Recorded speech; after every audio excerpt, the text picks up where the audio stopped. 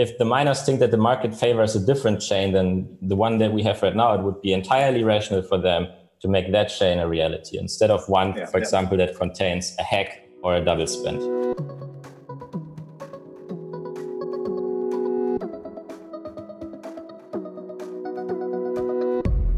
Welcome to Consensus Distributed from CoinDesk, where you'll find live recorded talks and discussions from CoinDesk events and more. Today's talk was recorded live at CoinDesk Distributed on May 11th, 2020. This episode is sponsored by ErisX, the Stellar Development Foundation, and Grayscale Digital Large Cap Fund. In this session, MIT Media Lab's Neha Narula, independent researcher Hasu, and Bank for International Settlements Raphael Auer discuss the implications of Bitcoin's halving with CoinDesk's Nolan Bowerly and Bailey Reitzel. Let's go over to the halving clock, and we're 4 hours and 52 minutes away. I don't have the exact clock that we're at right now, but that looks like it's coming up. So a few hours away. Now, we've got Neha Narula, the director of the Digital Currency Initiative at MIT, Raphael Auer from the BIS, and Hasu, who is from the internet. Really interesting guy. Hasu, we're going to start with you. For those that don't know, Hasu, hey there, thanks for coming on the show. For those who don't know, Hasu is an independent trader and a lord of data on Twitter. Hasu, can you just take a minute to explain the halving, what the block subsidy is all about, and why it matters for security or maybe for other things in the Bitcoin protocol? Yeah, so we're all here today because the halving is a big event for Bitcoin scarcity and its stock to flow, and that's how it's been talked up. But it also has a big impact in securing the network. And to show how, I want to briefly describe the problem that Bitcoin solves. And the problem that Bitcoin solves is to get many untrusted computers to agree about something. In our case, the order of Bitcoin transactions. And in order to get that, you need all the people to accept the same updates in the same order. In Bitcoin, anyone can propose updates, which are called blocks, and then the other people can look at them and evaluate them.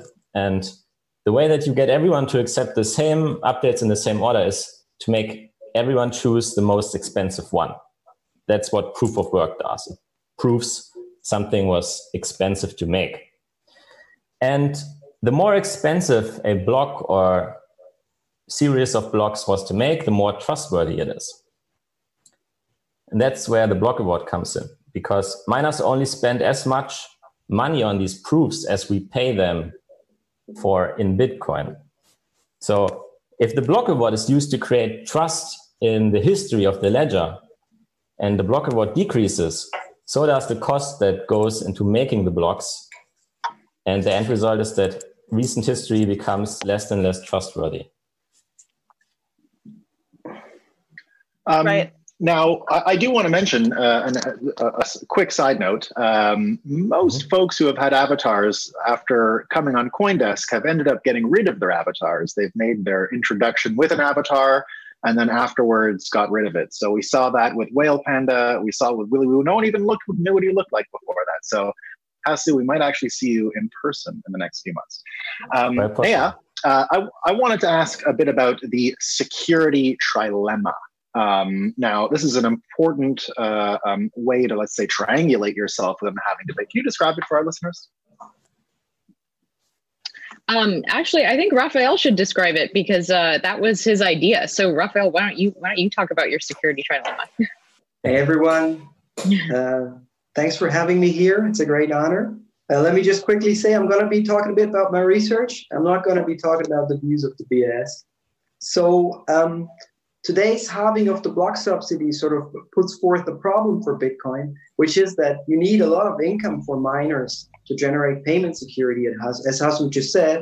And the fee market doesn't generate that income. It comes from the block subsidy. 99% of all income comes from this block subsidy that is going to have today and again in the future. So as 99% of the income for miners go away, 99% of the security will go away, and we could see a future where Bitcoin could be much more prone to majority attacks as smaller cryptocurrencies already have. However, that's not the only possibility. And to sort of map the range of possibilities, I've sort of put down a little triangle, which is the security trilemma, which means in brief the following. There are just trade-offs.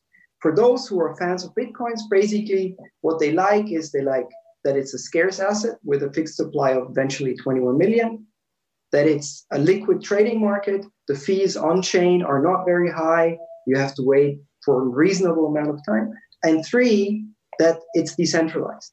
Now, the security trilemma says that you can have it all, and you will have to forego or make compromises along one of these 3 dimensions. And so, for example, that's straightforward. I don't think it's going to happen, but you could just stop the phasing out of the block subsidy and keep generating that miner income via continued supply growth. And obviously, you'd have to go past the 21 millions. It's a theoretical possibility. I don't think it's going to happen because obviously there's a social contract that people dislike it. There are other options, and one other option is that the market could become less liquid. So as the subsidy shrinks, security will come down, and you will just have to wait for more confirmations. So you could you make a payment, but you just have to gonna wait days, weeks, or even months eventually. Otherwise, you could have much higher fees. And I'm talking about 100 times the fees that we observe to now. And the third possibility is that Bitcoin somehow institutionalizes. There are a couple of possibilities here. I think Neha and Hasu will walk you through some.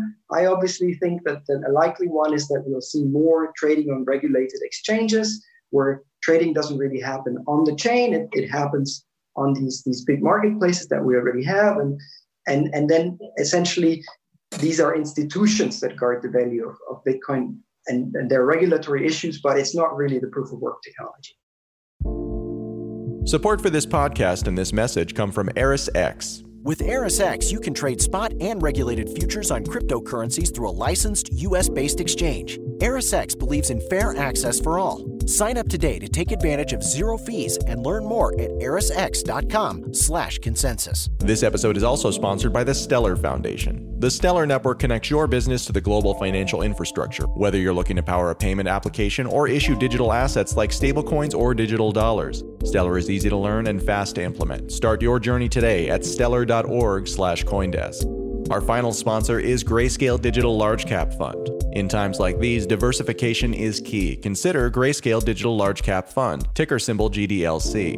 It's the only publicly traded investment product that offers diversified exposure to large cap digital currencies, all from your brokerage account. For more information, visit grayscale.co/Coindesk. That's GRAY scale.co/Coindesk. Yeah, so just going to pass it to Neha. What do you think the outcome will be, or what's your prediction there? Yeah, I don't like to predict things. I think that way lies madness. But I will say, the security of Bitcoin. A lot of people think, okay, it's been 10 years. They see the billions of dollars, the massive amounts of energy, and they say, obviously, Bitcoin is incredibly secure, and we don't need to worry about it anymore. And I think, some of the work that we've done and some of the work that some other people have done has shown that actually we should not take that for granted. The book has not been written on proof of work. We really need to expend a lot more mental cycles trying to understand it and trying to make sure that what we think is happening is actually happening. And so something that we've been working on at MIT is we've been working on a lot of monitoring and a lot of tools in order to actually see what's happening. So something that's really surprising to me is that mining pools make up a large percentage of Bitcoin hash rate, yet it's not really the case that miners are actually even paying attention to what kinds of blocks they're mining on. They might not necessarily be looking to make sure they're even mining on the right chain, which means that miners could end up having their hash rate being used without their knowledge for an attack. So we're working on tools to try to prevent something like that from happening.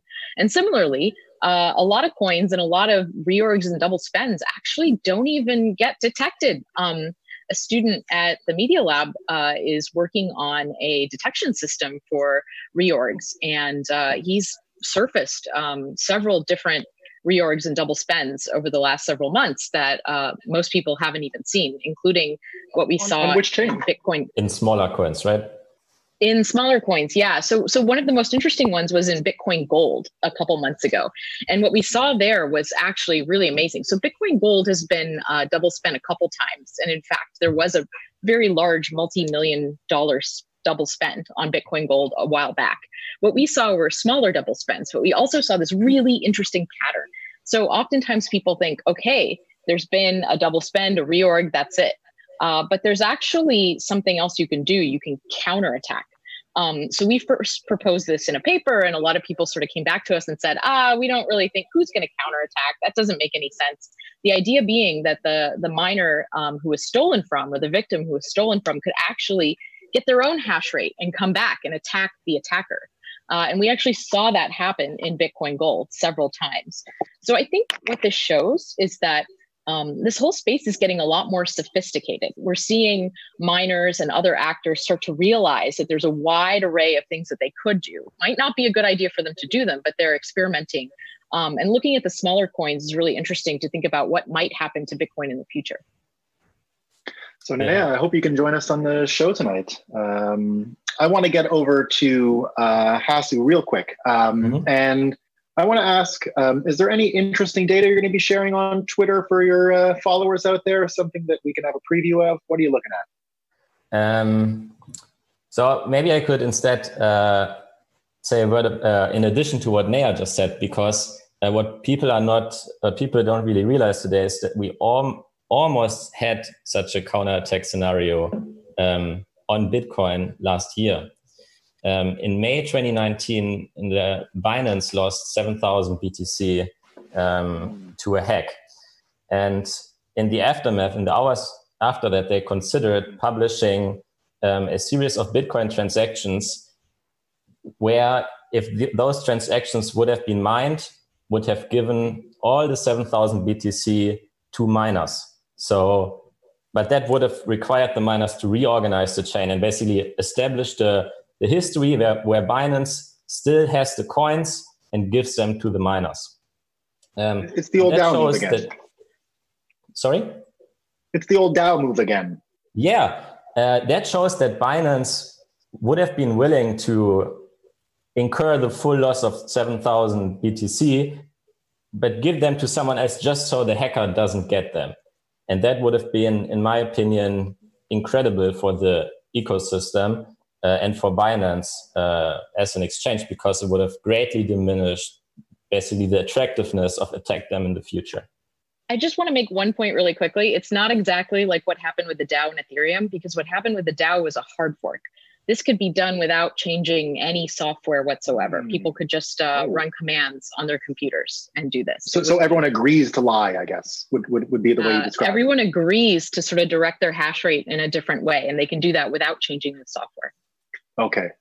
And it's not lying in the sense. So the way that proof of work is supposed to work is that the market expresses what kind of chain they favor, and then the miners need to basically speculate what that chain might be. So if the miners think that the market favors a different chain than the one that we have right now, it would be entirely rational for them to make that chain a reality instead of one, for example, that contains a hack or a double spend. So if I may come in here, I have a question to everyone. And the question is the following. We're beginning to consider the possibility that proof of work alone might not be enough. We are considering, like tiny tweaks and so forth. Where will this end? Like, when will these second layers run into problems because those that were supposed to be the second layer actually, abuse their power? And ultimately, how different will this end from a regulated or a normal intermediary-based exchange? It's a great thought to end on, because we're going to follow it up at the show later on today during the Halving. Raphael, thanks a ton. Thank you. Yep. Thank you. Thank you, guys. You've been listening to Crypto Talks from CoinDesk. For new, short daily episodes, you can subscribe with Apple Podcasts, Spotify, or your favorite podcast player. This session featured Neha Narula, Hasu, Raphael Auer, Nolan Bowerly, and Bailey Reitzel. It was recorded live during Consensus Distributed 2020.